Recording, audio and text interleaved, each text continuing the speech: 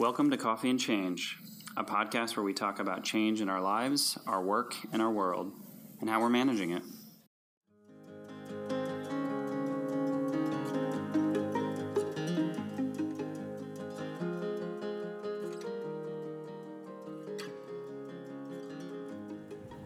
On episode 44, I interview Adela Skolderman, a talent acquisition expert, a triathlete, a true connector, and an all-around amazing human being. Together, we talk about traversing the talent market during a pandemic and how candidate experience and the gig economy are shaping the way talent is found, acquired, retained, and grown in these changing times. Enjoy the listen.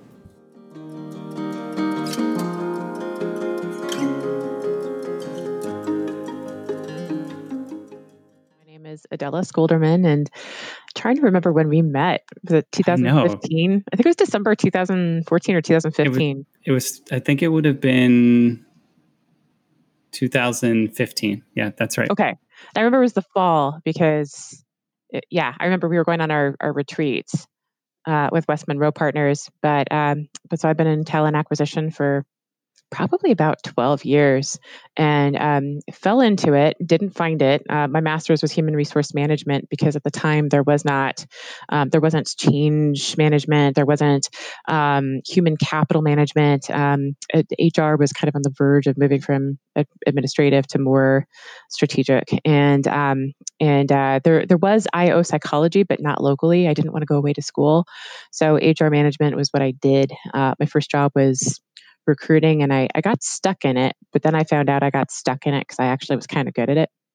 And so I found my passion for it a few years later, really around candidate experience and just by bringing a different element to recruiting, not focusing on the process, but by focusing on putting people through a journey and keeping the process on the back end, because it's the stuff that keeps us in line. It keeps us organized, but we don't want to put candidates through a process. And so that's really sort of what I figured out. Okay, I kind of like this stuff and I'm kind of good at it. So I think I'll stick around. So I've been doing talent acquisition for about 12 years. Yeah, and it's interesting you talk about the journey, because I do remember in 2015 when you and I met, and I've described this a lot to people when they ask about, hey, what's your experience been as a candidate in the past, and having worked for large companies like IBM and having worked for smaller companies like West Monroe. The way I described the experience of the journey that you facilitated, frankly, was a courtship. It was like a corporate courtship. Thank you. And cool. It was, and I use that word very intentionally because you don't hear that word often anymore, like courtship. When you think about it, when you close your eyes, you think of courtship, you think of, the man and the woman, holding hands and walking for a really long time, right. and spending time getting to know each other. And that's what we did. I recall it was really interesting to be a candidate and not feel, the tremendous pressure of, hey, we've got to accelerate through something at a timeline that doesn't make sense for me.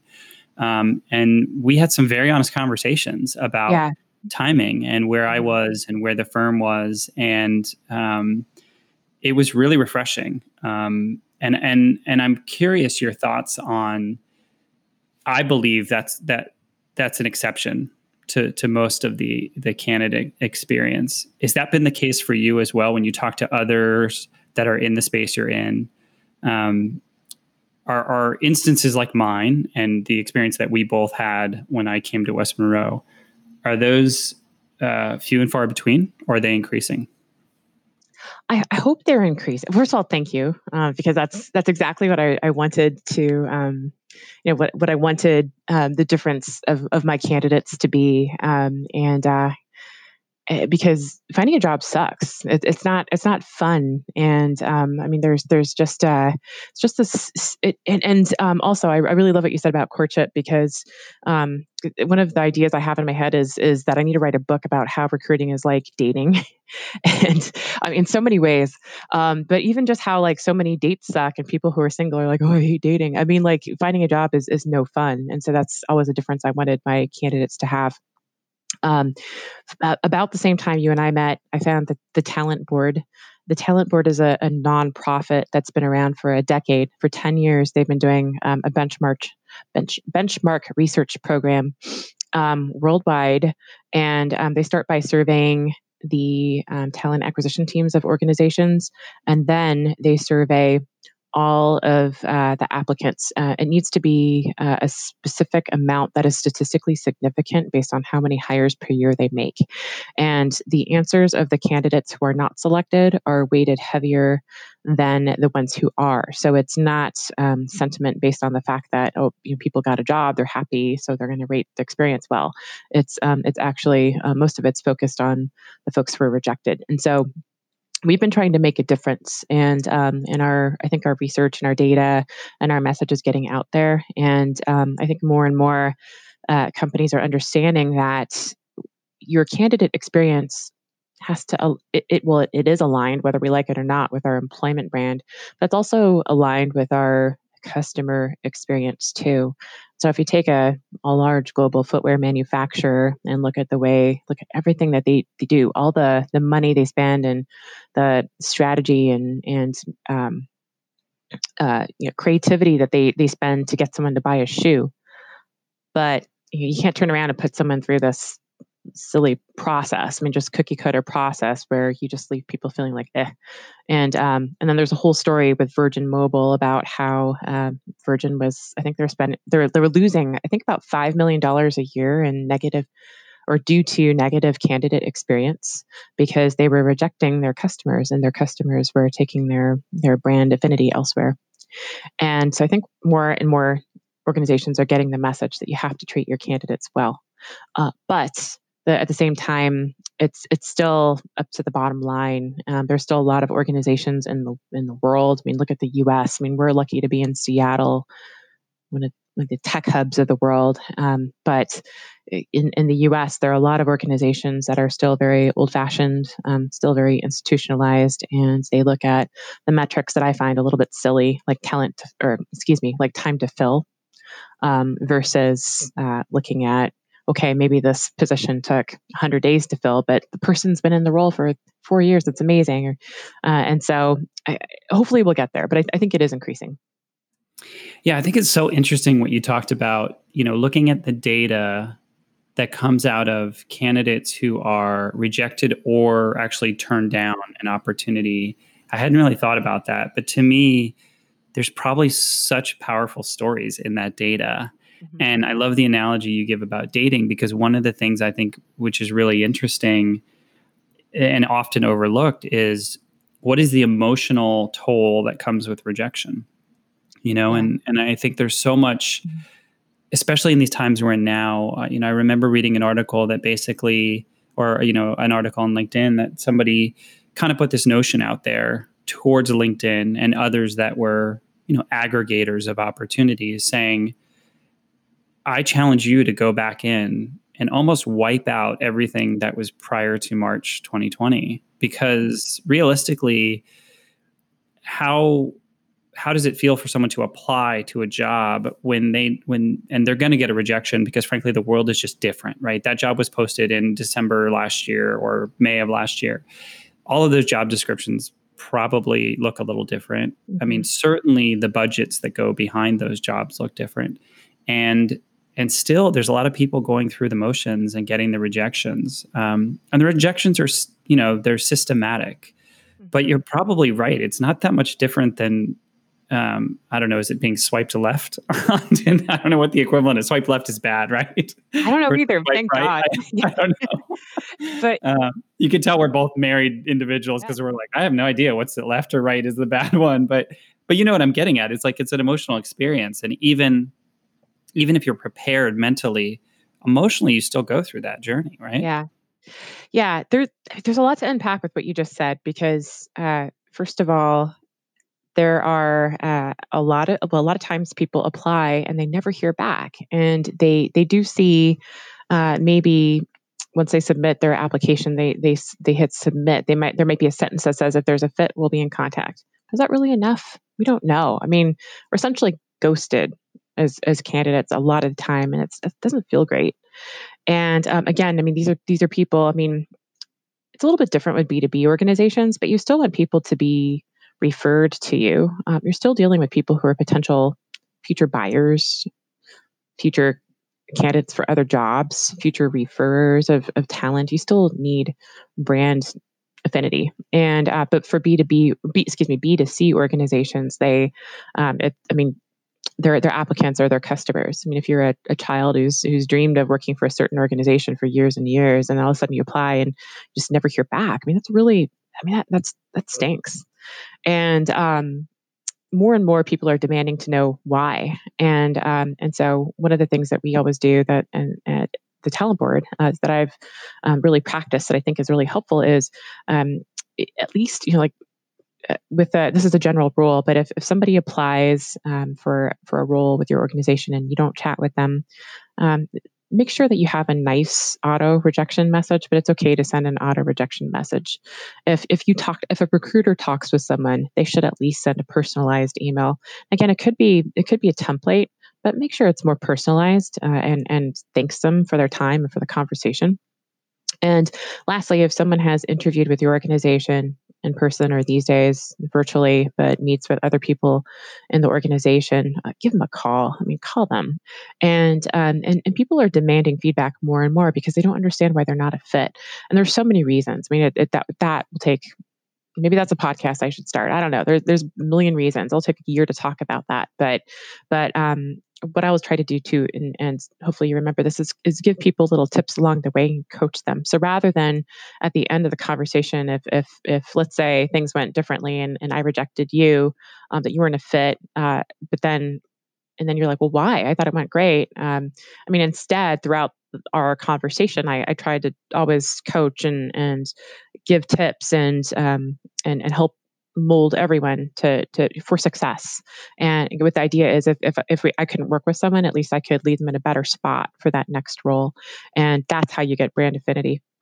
But these days with COVID too, it's challenging because a lot of organizations don't want to seem like they're affected, which is silly because everyone is affected. The whole world is affected.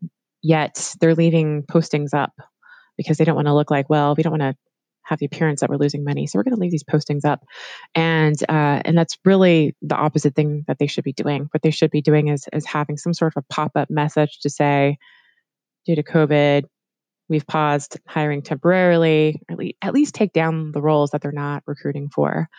Either way, have some sort of a message saying, due to COVID, here is how we're going to keep you safe during the recruiting process. Just an acknowledgement of current events, an acknowledgement that you care as a human being about their health too. And so that's what the most progressive organizations are doing out there right now. But transparency is everything. Yeah, I couldn't agree more. I mean, it's so interesting thinking, as you described it, people want to know why, and in some ways that almost seems like too much to ask for, because we're so used to the experience of, as you said, being ghosted or just being put in this pool and being forgotten about. And I remember there's like a biochemical hit that happens in your body when you hit submit on an application for a job, right? Because you've prepped all this, you've done all this work, and you kind of take that breath in, you exhale, and you hit submit, and off it goes, right? And I do think we're in a really interesting time right now. It's not just in candidate experience. I think it's in all channels, really, where people want to know the why. They want to know what's behind it, and they want some of the information, even if it's bad news, right? Even if it's not an optimal answer, they'd like an answer. I think it's fascinating watching organizations navigate the spirit of internships, right? There's a lot of interns who had internships either rescinded or jobs rescinded. Right. I think a lot about the youth and those that graduated this year, them having to navigate that. A lot of the young people I talked to, they weren't upset at the decision. They took issue with the lack of transparency. Right. They took issue with not being able to be provided the respect and the honesty of, here's how we had to make a decision. Instead, it was, here's decision, and end of conversation. Do you think going forward that candidates have more, I don't want to say more power in their court, but do you think the dynamic is going to shift after whatever this is and how it plays out? I call it the new next, not the new normal, because what is normal anymore? Right. Do you think there's going to be a dynamic shift? There is, yeah, there has been. I mean, it has been happening. I mean, with this demand for more transparency, and I think it's also sort of like I'm not a big fan of the movie, so I'm going to get the reference wrong. But at the end of the Wizard of Oz, the unveiling, like the Great Oz is just another person. I mean, all these people and organizations are just people too, and I think that's what we're starting to see is I think we, I mean, probably before when I became aware of it was when agile transformation started happening in our world and management consulting, because you know that all these leaders of these companies are waking up in the morning, looking at the reflection in the mirror, scratching their head and thinking, I need to do this. I don't really understand it. I don't know how I'm going to get there. What do I do? And it seems like that's sort of the thing that they're doing for so many more questions nowadays besides just agile transformation, and of course hiring is one of those, and COVID is one of those, and diversity, and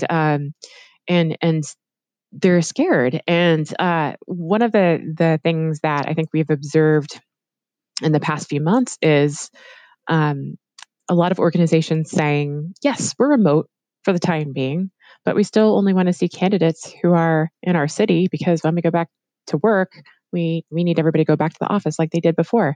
And it's really fascinating. And we've been saying that since March. And at first we thought it would happen in June, and now it's August. And we're thinking maybe it'll happen in 2021, but we don't know. And so it's just been like this like pushback of like this date of when we're going back to normal. And it's sort of keeping everybody sane. I mean, but on the other hand, you have these candidates who are like, of course it's not going to happen.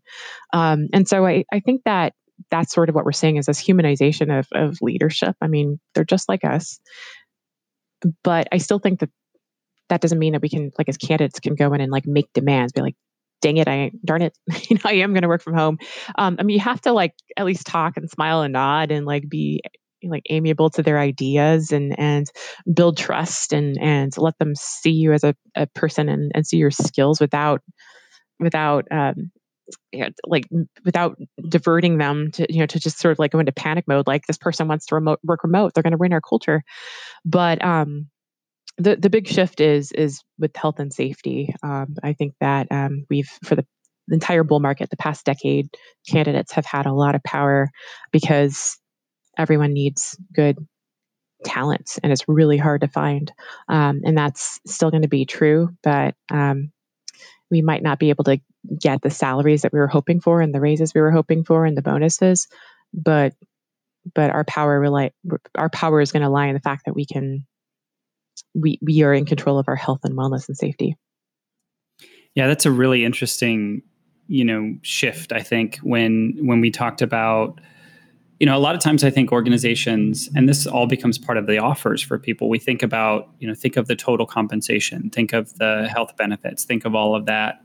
And what's really interesting in some of the discussions I've had with people is they haven't really thought of those things until the present time, right? Until they've needed access to those things. And similarly, I've talked to a number of people, and I would probably put myself in this category as well, of having my eyes open to the levels of productivity and restoration, frankly, that that I've been able to get working from home. I mean, in our world of management consulting, when we worked together, I probably only saw you one day a week because I was on a plane or somewhere else 4 of those 5 days. And it's interesting because the things I'm learning is that I'm able to achieve about a 90 to 95% success rate in the work that I'm doing, even in a remote fashion.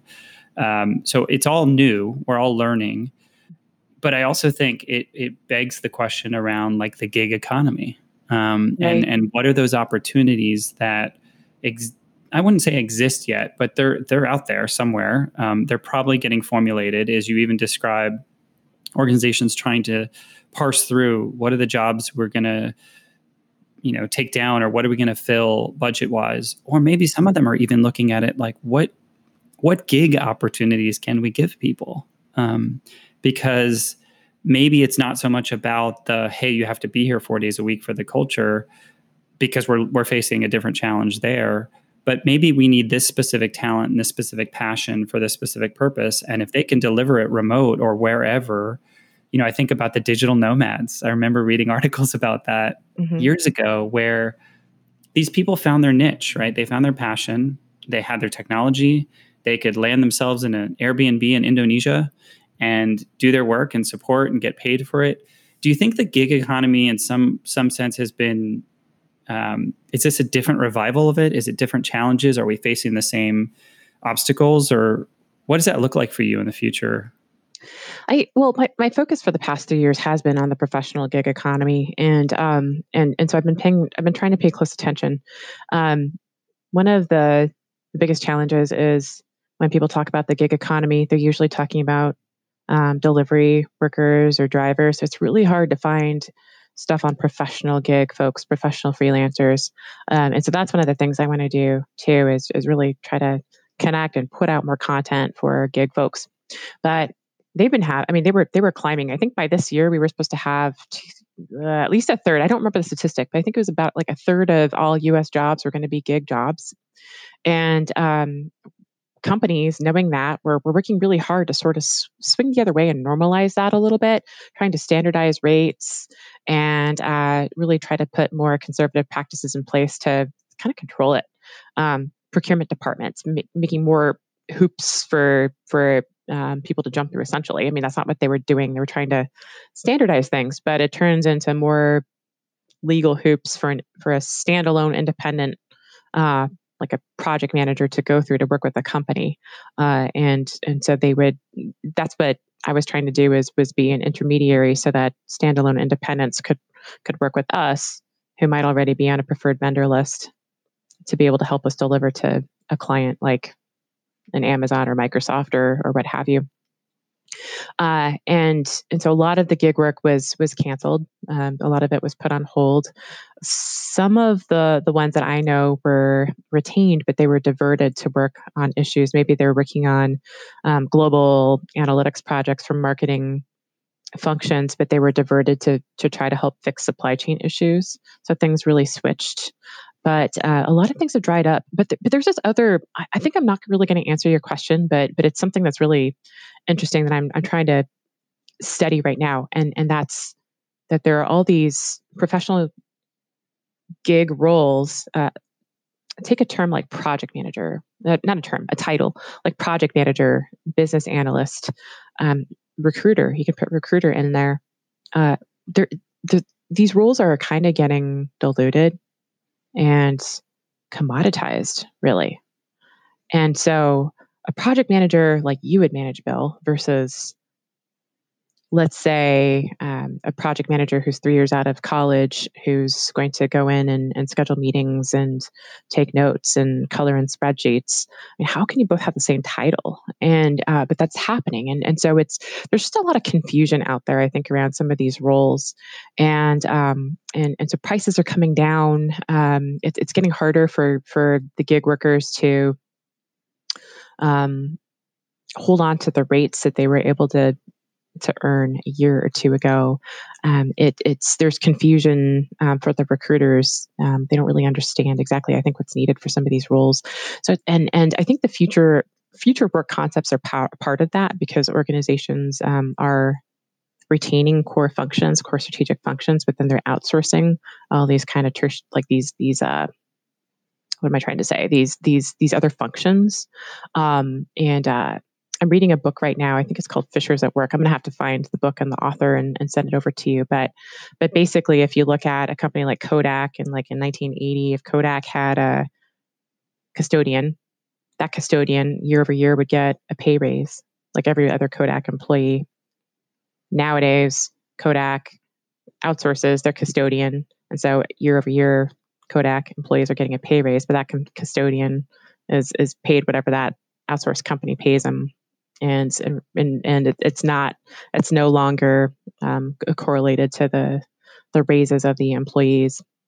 And so all of these project manager roles and business analyst roles that are out there for gig workers are kind of in that spot now. And I don't really get that. I don't really know what's happening there, and how that switch is happening. And so that's something I'm trying to study, if that makes sense. Yeah, absolutely. I mean, just like the challenge as you described, the commoditization, if you will, of some of these competencies is really what it comes down to as I see it. And one of the things I've been noticing in spending a little bit of time recently on Instagram, but mainly looking at it for how small business users or solopreneurs, if you will, are using it as a platform to get out there. And it's been really interesting to see because in some ways people are taking more risks, right? They're speaking their voice more. There's a couple of people I follow, and it's been interesting because they're going up against traditional marketing machines, right? They're spending a lot of time inward and thinking about what is it I want to say and who do I want to be, and I'm going to put it out there on this platform, and then they get followers and they probably get business that way. But at the same time, there's a handful of them that are talking about they're noticing, or their followers are noticing, some of their material is getting censored or is getting dropped out. And why is that? And so then what they do is they go spin up another channel and try and say it over here. And what's fascinating to me is what that comes down to is people have their core competencies and they have their core passions, and they're not going to let go of those, nor should they, right? They've become a master at their craft. They're very good at what they do. Let's say they want to help people. That's where they're going to spend their time. And they're using the systems that we have available, but they bump up against a limit, or they bump up against something, or they ruffle the feathers of somebody. Right. And that's the test. To me, that's the test of the competency and the passion and the career set. Because then you say to yourself, okay, well, I have a choice. Do I accept that limit that somebody else is putting there for me? Or do I go and make another path? And what's fascinating about what I'm seeing on Instagram these days, a little bit on LinkedIn too, is people are making their own pathways. I like that people are making their own pathways, that they're trusting their gut, that they're putting their own words on a pretty unstructured piece of paper, for lack of a better term. And people are gravitating towards it. Why do you think that is? That's it's fun. I'm so glad you said that, because that's what I'm trying to do too with recruiting. But I think it is because a lot of people think those thoughts, but they're just afraid to put it out there. I really think that I mean, there aren't very many original ideas in the world anymore. It's just there's a lot of people who don't want to speak it or think that they're not allowed to. And so some people out there are just getting really courageous, or I don't know. Maybe not thinking about all the consequences, but I mean, I mean that's what I really admire. Also the people who are making a West Monroe reference here, but echoing Tom Bolger, provocative in thought, and just really pushing the envelope with like not being offensive, but like a little bit of controversy is good. It's a little bit of conflict is good, and so I think that's really great, and putting it on their platform where they're not held by the constraints of their organization or their whatever agreement that they signed when they joined it. Yeah, and I think it's so interesting. Like even the word provocative, right? I mean, again, we associate it to be like, ooh, let's stay away from it. But I mean, the root of it is to provoke provoke discussion, debate, new ideas, and this is sort of the energy that I feel amidst COVID right now, is that there's never really been a time where we have been tested so much to say, the way we've always done it, does that make sense anymore? And now there's a lot of people just trying to figure it out. And there's no answer book. Well, I've discussed this a number of times on previous episodes with folks. And so the other thing, which is really interesting, is, I've had discussions recently with people around a term I was corrected on recently, imposterism. So I've been using imposter syndrome for such a long time, and I've been attending some discussions on it. And apparently the more appropriate term to use is imposterism, because it's not a syndrome. Like don't call it a syndrome. It's something we struggle with, but it's not a syndrome. And so the concept of trying to always get it right, or trying to strain to be perfect at something, in many ways that's gone now. If you're striving for perfect, who defined perfect? And did they define it in a pre-COVID world? Because it may not apply anymore. So in your world, it's got to be so, in some ways, like energizing to be in this space, to be talking with folks at the talent board, to be talking to candidates, to even think about how do you formulate what you do as, and I think I recently called you a bridge builder, right? You're a bridge builder between people's passions and professional opportunities. You're this matchmaker. How do you do that going forward with your own voice, your own wings, and no more constraints? Yeah, that's exactly what I'm trying to do. And I think part of it is what I've always done and what I've always known, that technology is going to make us better recruiters. It's not going to take away our job. I mean, a lot of people think it's going to replace recruiting. It's going to help us to handle the masses for like surge hiring and bulk hiring and high volume stuff. But we still have to pull out the white gloves and the red carpet and really give high touch to the most in demand candidates that we want to hire the most. I mean, that we need the technologists and the strategists and the culture builders and all of those very talented people, because there's still going to be a demand. The war for talent isn't going anywhere, and they're sick of it all too. I mean, the thing that they respond to are people who can speak their language and understand them, and that was always one of my strengths, was being pretty empathetic to folks and really getting to the core of what they're looking for. And the minute I read Malcolm Gladwell, I understood what my strength was. I'm not a maven. I mean, I am definitely I am the connector. I mean, that's absolutely what I've always done. I've always brought people from different aspects of life and introduced them, and like I have friends who will be lifelong friends because I introduced them. I have people who will climb corporate career ladders because I knew that they would be a good fit within an organization.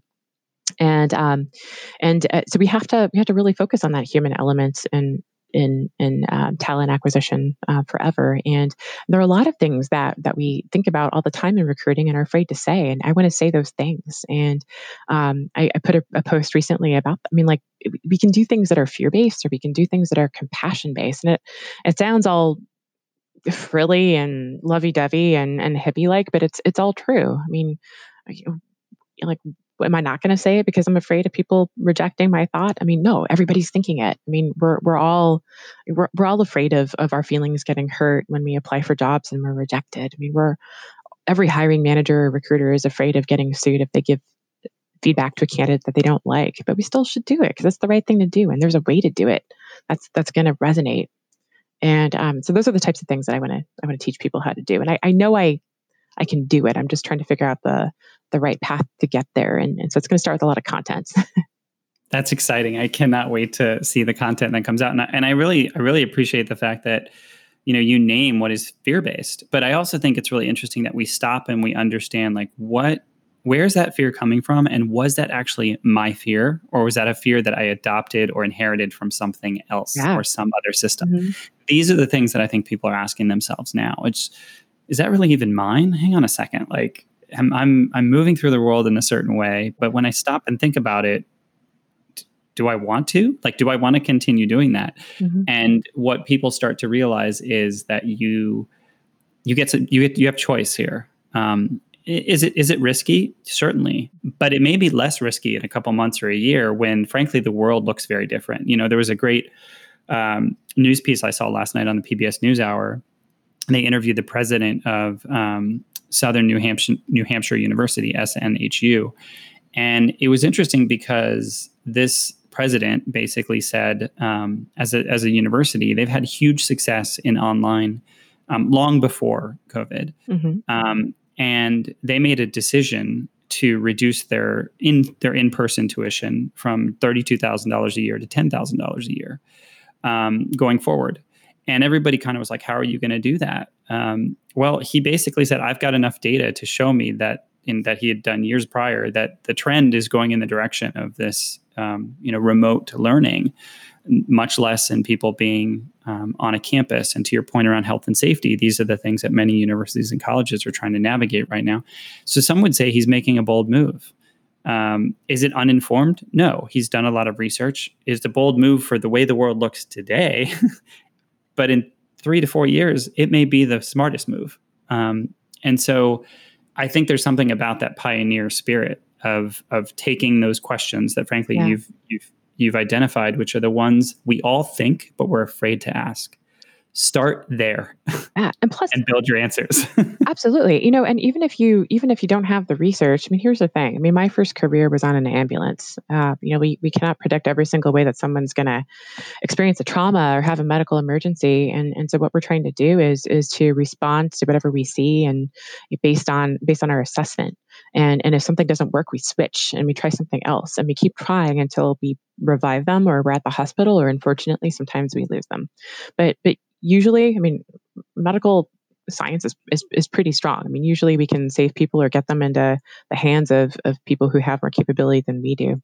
And I'm on a nonprofit board, and we were having our monthly meetings. They're supposed to be an hour, but ended up being 2.5 hours because we'd hem and haw and wring our hands about decisions because we're trying to predict every single thing. And we never predicted COVID. But guess what happened? And so I think that should be the biggest lesson, is that we're never going to be able to predict everything. But we can respond, and we can.